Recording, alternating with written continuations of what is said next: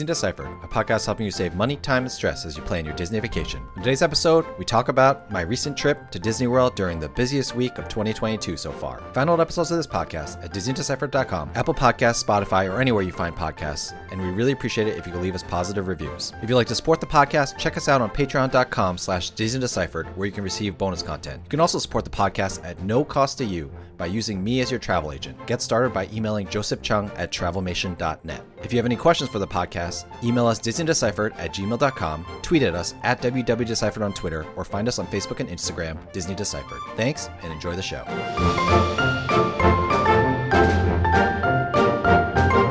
Hi, I'm Joe from As the Joe Flies. And I'm Leslie from Trips with Tykes. And welcome back to Disney Deciphered. So, after the longest Chung family trip in 3 years to Disney World, it is going to be a few episodes about it. So this is the second in our series of episodes about the trip. I think this one's going to be so long that we might break it into 2 episodes, but maybe release the second one as a bonus episode or something. I don't know. We're going to figure it out. What we're going to do today is, Leslie, I would say it was not like a perfect trip. You know, not everything went well. So it was a normal vacation. It was very different than, when I go on my own or even with one kid. I can really control and set the narrative, control my plan, control where we go when, and how that works. With the 5 of us being there, and for those of you who don't know, my kids are 9, 6, and 4. There were so many more parameters, plus the super busy crowds that we talked about last episode. It really led to things not always going smoothly. So I thought a nice way to kind of talk about our trip is to talk about highs and lows that happened on our trip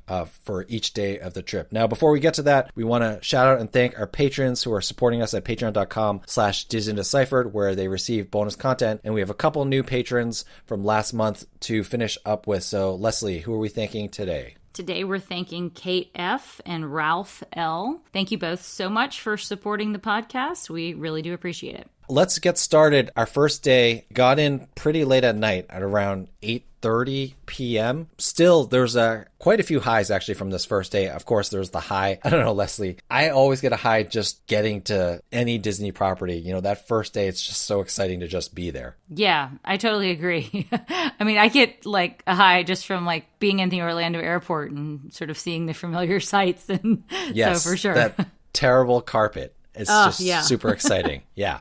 So I rented a stroller with Orlando Stroller Rentals. Now, full disclosure, Shannon, who we've worked with in the past, ended up comping the stroller for me, which I didn't ask her to do, but I really appreciated that. Was ready to pay $75 for the week for the stroller. We got a Mini GT2 or something like that. I don't pay too much attention to strollers anymore. But everything went very smoothly, so this was definitely a high, even if I had paid for it, because Orlando Stroller Rentals, their pickup point in the airport is right by Mears Connect. So if you're taking Mears Connect, Orlando Stroller Rentals might be the way to go, just because it's right there. Our stroller was in this little section. It had our name on it. We grabbed it. We were renting a car, so we went to go rent our car instead. Picking it up at the airport and it being right next to Mears Connect is very convenient if you're using Mears Connect to get to your Disney resort. Now, another high was I knew that we were going to be getting in late, and I knew we were going to be eating a lot of chicken nuggets throughout the week. So I was like, unless I really have to, do not want to go to McDonald's for dinner that first night. So what I did was, our flight was at 4 p.m. At around noon from here in Boston, I placed a mobile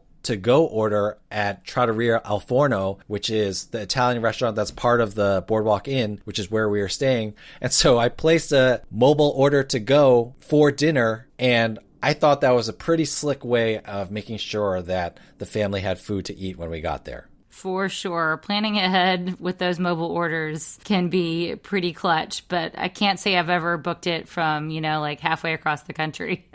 That's well done. I mean, the really nice thing that I wasn't sure about was, it's not geolocated, whereas with joining the walk-up list or whatever, I think you got to be in the area. So it was really good to know. So if you need to make sure you have something for your family, and the quick service restaurants at all the hotels in the Crescent Lake area were also taking to-go orders. It's a good way to make sure you have food for when you get there. Unfortunately, that was the only time we got to go to Trattoria Al Forno, so we didn't get to sit down there. We got plant-based bolognese. The pasta and the sauce was good, and the plant-based meat and the sauce was good, but the sausage was a little bit weird. I was okay with the sausage, but the rest of the family, you know, I didn't tell them it was plant-based, Leslie, and my wife and my kids were like, there's something weird about this sausage. So they figured it out. They knew. Yeah, they knew. They didn't think anything of the meat, quote unquote, in the sauce, but the sausage itself, they figured out. And then we also got chicken parm as well, which the chicken parm was excellent. I wish I would have been able to eat it more freshly. We actually didn't get to the hotel until 9:55, right before Trattoria Al Forno closed. So that worked out really well. Another high, there's going to be an entire episode dedicated to the Boardwalk Inn, but we did stay Boardwalk Inn club level, and a real high from that first night was rushing in at 9:55. I couldn't tell, Leslie, if they made me feel like they knew who we were already or not when I checked in at the front desk or whatever. I don't know if they're like texting each other behind and stuff like that, but between when I got to the concierge desk and, you know, I was like, hey, we made it, between then and the 3 minutes it took me to walk to the club itself, somehow the club attendants knew that I was just grabbing desserts to go, and they had like to-go boxes ready for me to take some desserts back to the room. So I thought that was pretty nice. It was very nice of them to have that ready for us. And I was super flustered, and I think they noticed that. Well, somebody clearly called ahead or something, so I guess they know you're kind of a big deal, Joe, you know? Yeah, obviously. Yeah, they're like, as the Joe Flies is in town. I would say, you know, we're going to talk about this in the next episode, but staying club level was really nice overall. I really think it felt very worth it. Leslie, you've stayed club level at, is it Grand Californian or a Disneyland hotel? And what were your experiences there really quickly? Yeah, I stayed at the Disneyland Hotel's club level last October and thought it was really well done. I mean, the service was excellent. The spread of food was more than I expected. And yeah, it was just a highlight. I'm totally spoiled and I feel like I'm never going back. No comment. No comment on that. But I'll just say that overall, for like the entire trip, the club, the Innkeepers Club is what it's called at Boardwalk Inn, was a real high for the entire trip. Oh, the other thing was I was like, oh, I really could use some water for the family, and they gave us these 2 huge glass bottles. So I ended up having more stuff that I could like carry back down to the room. 2 huge glass bottles that I was able to fill with water from a tap, but it was not Orlando tap water. So that was a real high as well. You know, that helped us out with water for the entire trip. Now, a low, which I guess wasn't day one, but was the next morning, and this was a low, as we talked about last episode, for the entire trip, was having to wake up at 6:50 a.m. every day to make those lightning lanes. I'm still, as you can tell, I'm still traumatized and not over this 6:50 a.m. thing, Leslie. Yeah, it's a lot. And like you said, it's not something that you wake up for a second, you hit a couple buttons and you go back to sleep. It's more involved than that often when you're booking multiple things and maybe you don't get the time you want initially and you're waiting for the drops. So that's unfortunate because I definitely remember like when I did the virtual queues back in the day and I just literally clicked 3 buttons and I got it or I didn't, and then I'd go back to sleep, but no more. Yes, boo. Moving on to day 2, we went to Animal Kingdom and Epcot on day 2. Sticking with Genie Plus, a real low was I had a bunch of Genie Plus fails that morning. I thought I had gotten Kilimanjaro Safaris for 11:30. We talked about this last episode as well, but I guess I didn't click through or something snagged with the server or something, and I actually did not get Kilimanjaro Safaris. So that was a Genie Plus fail. Another fail was I clicked on an 11 a.m. time for a Flight of Passage, but by the time I clicked through on that one with all the server issues and stuff like that, and as we talked about last episode, I quickly learned from my mistakes on this first day, but I didn't get Flight of Passage until 6 p.m. So Genie Plus overall, that first morning was a real fail. It was a really rough start to the trip. You come in, you're very overly confident because you host a Disney podcast or whatever. You think you're going to nail the Genie Plus Lightning Lane return times and individual Lightning Lanes. And then boom, like we always say, Leslie, pride comes before a fall. Didn't get anything I wanted for Genie Plus or individual Lightning Lane that first morning. Yeah, ouch. I definitely felt like a point of pride back when virtual queues were around because like I literally wrote the blog post about it and I was like, I can't ever not be successful at these virtual queues. I felt like a lot of pressure, but the reality is, yeah, the IT is unpredictable. Best laid plans really can be spoiled by how this all works. Even if you totally know what you're doing, even if you have, multiple people trying, there is an element of dumb luck to this, unfortunately. I still can't help but feel you're saying you're better than me, but I'm just going to let it slide, Leslie. Well, I'm not saying that, Joe, because I'm going to be going to Disney World in a few months, and I know I'm going to fail. I know I'm going to fail at one of these things. Actually, I'm reading a book that says, you have to understand that failure is just par for the course. So, yes, you're right, Leslie. One more thing to add here. Be careful not to get tricked. After you've booked the Lightning Lane, when you look at your tip board, you will see a sign that says it's booked, but the time that you see on the tip board is the current return time if you were to book that Lightning Lane right then. So to see the actual time for your Lightning Lane, you have to go to My Genie Day. Do not look at your tip board for when your Lightning Lane is. Otherwise, you might miss it because that time will keep changing according to whatever is being booked. Thanks to listener Amy for pointing that out. All right, now moving to the highs of the second day, and maybe one of the biggest highs of the entire trip. Unfortunately, I did not get to participate, but my wife and my oldest daughter, who is 9, went on the Wild Africa Trek. It is a partially on foot, partially on vehicle trek through essentially Kilimanjaro safaris, but you're going with a lot of different angles, and you're on a much more involved trip through the safari and through kind of that land. So they were harnessed up. If you are on Kilimanjaro safaris, you'll see these tall rope bridges. So they were looking at the animals from up on those rope bridges. There were cast members taking pictures of them the whole time, explaining them things, teaching them things about the animals. They got a snack. They got to not rappel, but lean over a cliff to look at the crocodiles from a top-down view. They got to take their time to look at all the animals. So my wife and my daughter both really loved it, especially my daughter really loved it. They said it was an amazing experience. And one thing that, I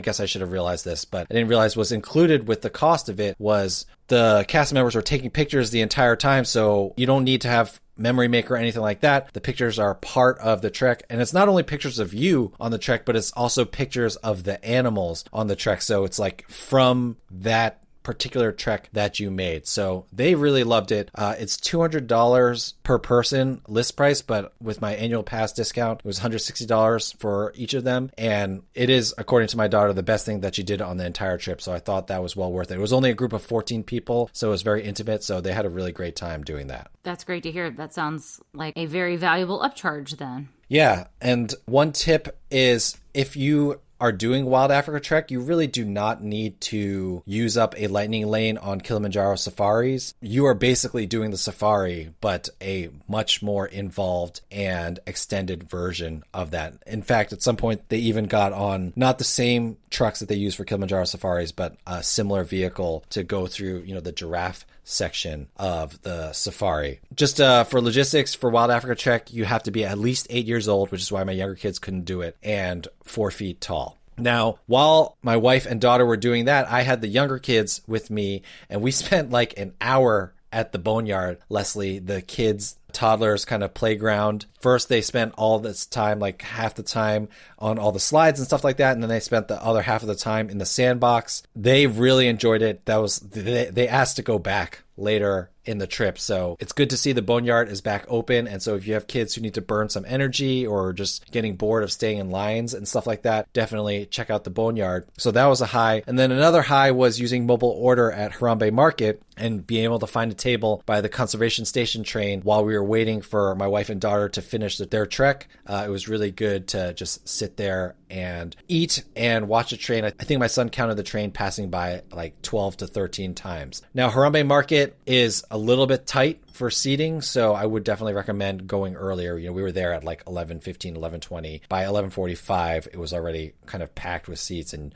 people were waiting. So if you want to get a table, definitely get there early, which I think is kind of a tip for eating at Disney World in general. For sure. So a lot of highs that day. What about lows on day 2?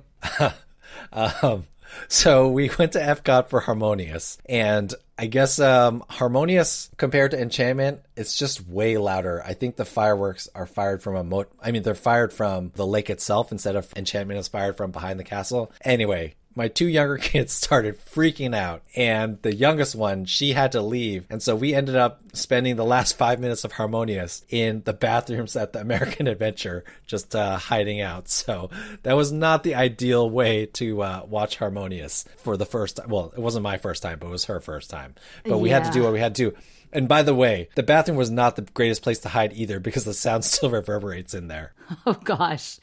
Yeah, that definitely was low for the day. And I mean, we've talked about this before, Joe. There are a lot of things at Disney parks that are just really loud. And I think we as adults with our damaged eardrums don't necessarily notice it. But then when you bring young kids, especially ones who maybe are a little bit more sensitive, like my second child is, then you really do notice it. So I still bring noise canceling headphones most of the time with me, like the earmuff kind of style headphones to try to deal with those kind of situations. So I guess keep bringing them, huh? Yes, my wife said, and I quote, "I cannot believe you didn't bring the noise canceling earmuffs." So, whoops.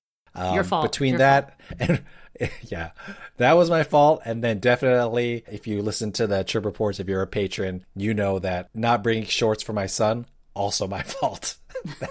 But yeah. We don't have time to talk about that here. It ended up working out, but yes, not bringing shorts when it's going to be 85 plus every day, not a good idea in Florida. Now, because I had to run with my daughter for Harmonious, one thing that I did see was Len Testa has said, and the Rope Drop Radio guys have also said, that Italy seems like a really good place to watch Harmonious, and I can confirm that as I walked around a quarter of World Showcase trying to find a good place to hide, as I passed Italy, I was looking at the view, and it was an excellent place to see it. And the other nice thing about really anywhere in World Showcase, except for at the base of World Showcase where it meets Future World, or whatever they call that now, there really aren't huge crowds. Like, the crowds are only 3 to 4 people deep, which means you can stand further back, and as long as you're not like trying to take a video of everything and care about people being in the front of your video, you can get a really good view of what's going on. It was super crowded when I was at Disney World, but Harmonious wasn't that crowded. So just something to bear in mind there if you're looking for a good place for Harmonious.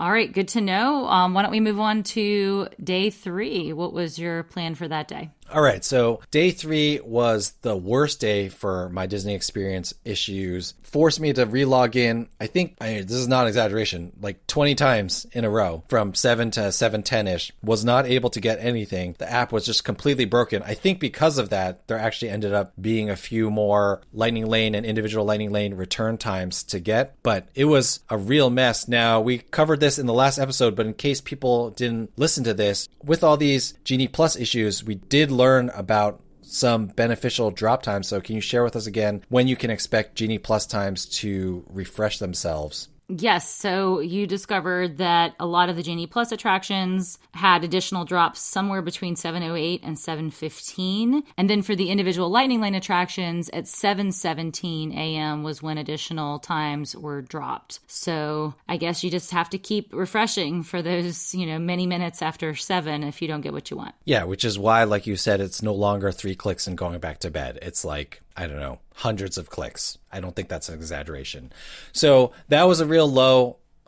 Again, Genie Plus in the morning is just a low every single day. Even if there was no server issues, it's just annoying to have to do that every morning. Now, after that, we had a lot of highs. We spent the morning at the pool at the Boardwalk Inn, and our kids loved the pool there. It was a lot of fun. There's no more creepy clown slide. That slide is a lot of fun. Our kids went on that slide dozens of times throughout our trip there. We really just chilled out the pool and enjoyed ourselves, and then kind of rolled into Hollywood Studios at around 1 p.m. or so, and then used some of the Lightning Lanes that we had stacked. So that went really well. Another high was kids, my older kids and my wife got to ride Rise of the Resistance for the first time, and they really enjoyed it. I wasn't sure whether it would be too intense for them or whether it'd be too scary for them, but I was really glad to see that they enjoyed it. This is when I felt like I started kind of suckering my wife in to the magic a little bit. She said at the end, no one can do attractions like Disney, and I think Rise of the Resistance really helped with that. For sure. It's hard not to get 2 thumbs up on that one. And then the other thing that worked out really well is I did a rider switch at Rise of the Resistance. So what I did was I bought the individual Lightning Lane for my youngest daughter who was too short to ride. And then the way rider switch works now is you get rider switch for the second adult, but you can only get an additional rider switch for like 1 kid. But because I bought the extra one for my kid who wasn't going to ride, my two kids both got to re-ride Rise of the Resistance. So that worked out really well. Now, one thing I found with Rider Switch, which worked differently between Rise of the Resistance and Flight of Passage, and I'm not sure if this was just my experience or it would happen every time. With Flight of Passage, they actually put a rider switch on my band. So even though I had an individual lightning lane, once I did the rider switch, I had individual lightning lane and I had a rider switch on my band. So I technically could have ridden twice if I could get on the ride before my individual lightning lane expired. For Rise of the Resistance, they did not do that. So if people have experiences, I would love to hear whether, you got, like, the rider switch is an extra allocation. Like, when you get it, if they put it on your band, you will see it in your My Disney experience. And so I did not get one of those at Rise of the Resistance. I think they just wanted me to use my lightning lane again, but I did get it for Flight of Passage. So that's something to bear in mind and something to check out. Last high for day 3, and probably my biggest high for the entire trip, was Magic Kingdom extended hours. Now, Leslie, can you remind us very quickly, what are these evening extended hours and who are they for? So these extra evening hours are for Deluxe Resort hotel guests. That includes, the on-property Deluxe Resorts, but also Swan Dolphin and Swan Reserve for some reason. And as of right now, they're offered in Epcot on Mondays and Magic Kingdom on Wednesdays. There's a strange one-off for Hollywood Studios on a Wednesday, April 13th on the calendar. There's still a little bit of a question mark as to which parks and which days and how far out this is going to be offered. I did peek at the calendar myself and noticed that they're only released through May, so I couldn't plan for my June trip, but we'll just have to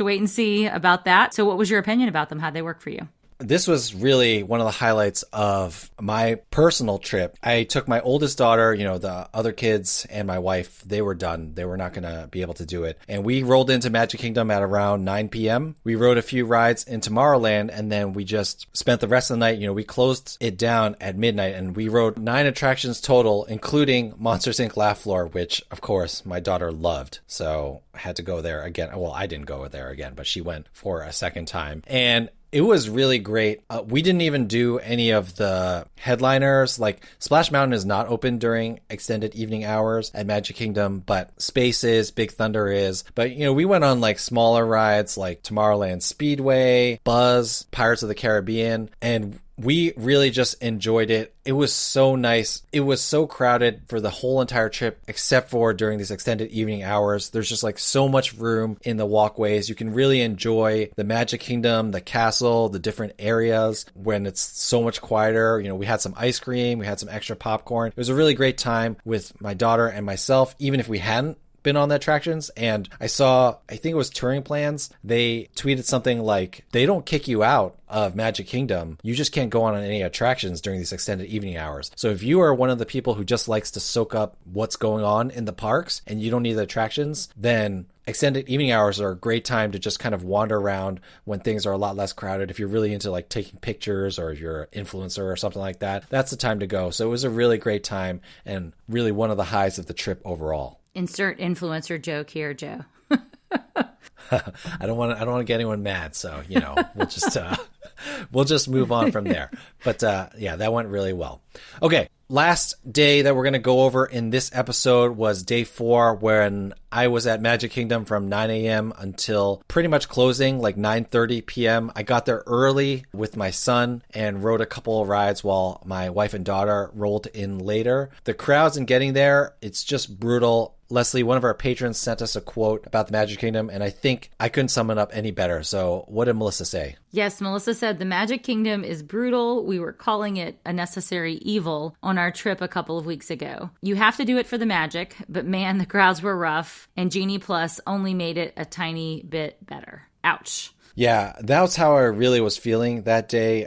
We went back to Magic Kingdom a couple times in the evenings, and so that was much better, but spending a whole day at the Magic Kingdom, it really was pretty brutal. And then you got to deal with parking at the Ticket and Transportation Center, and then taking a ferry or a monorail over or whatever. On another day, I actually ended up taking the monorail from Epcot, which I just much preferred than parking at the Ticket and Transportation Center. And of course, my son ate that up, that monorail trip. But it was very crowded. I love the Magic Kingdom, but part of me is wondering, like, if I'm going to spring for a deluxe resort in the future, then maybe I spring for a deluxe resort by the Magic Kingdom just to smooth things out. Or if you're doing a split stay, maybe you do split stay in a moderate Caribbean beach, do Epcot and Hollywood Studios, Animal Kingdom maybe, and then go all out for a deluxe by Magic Kingdom for the last 2 nights, just to make things so much easier in terms of getting to the Magic Kingdom and stuff. And the Magic Kingdom was very crowded. That was probably like the most uncomfortable my wife felt for the entire trip. Now, that giant caveat aside, I gotta say, we did really enjoy the Magic Kingdom. One high was all 5 of us went on Seven Dwarfs Mine Train together. And this is a highlight because the PhotoPass picture that we got of our kids freaking out, I think you've seen that, Leslie. My oldest daughter is enjoying herself. I'm enjoying myself, but my son doesn't look very comfortable. And my youngest daughter is just straight up bawling. It was worth the price of admission for that individual lightning lane, Leslie. Oh, what a cruel dad moment, Joe. Getting joy out of their suffering. I mean, the youngest was crying so loudly that my wife was in the car behind us and she could hear it. So when we got off, she was like, "Hey, do they have a picture of that?" So at least I know, at least I know I married the right woman, and we think alike when it comes to these things. We know that there's no permanent damage done. So there you go. You say that, but I gotta say, this will come up on another day, but you gotta hear what her caveats for Frozen Ever After ended up being. Frozen, her favorite Disney franchise.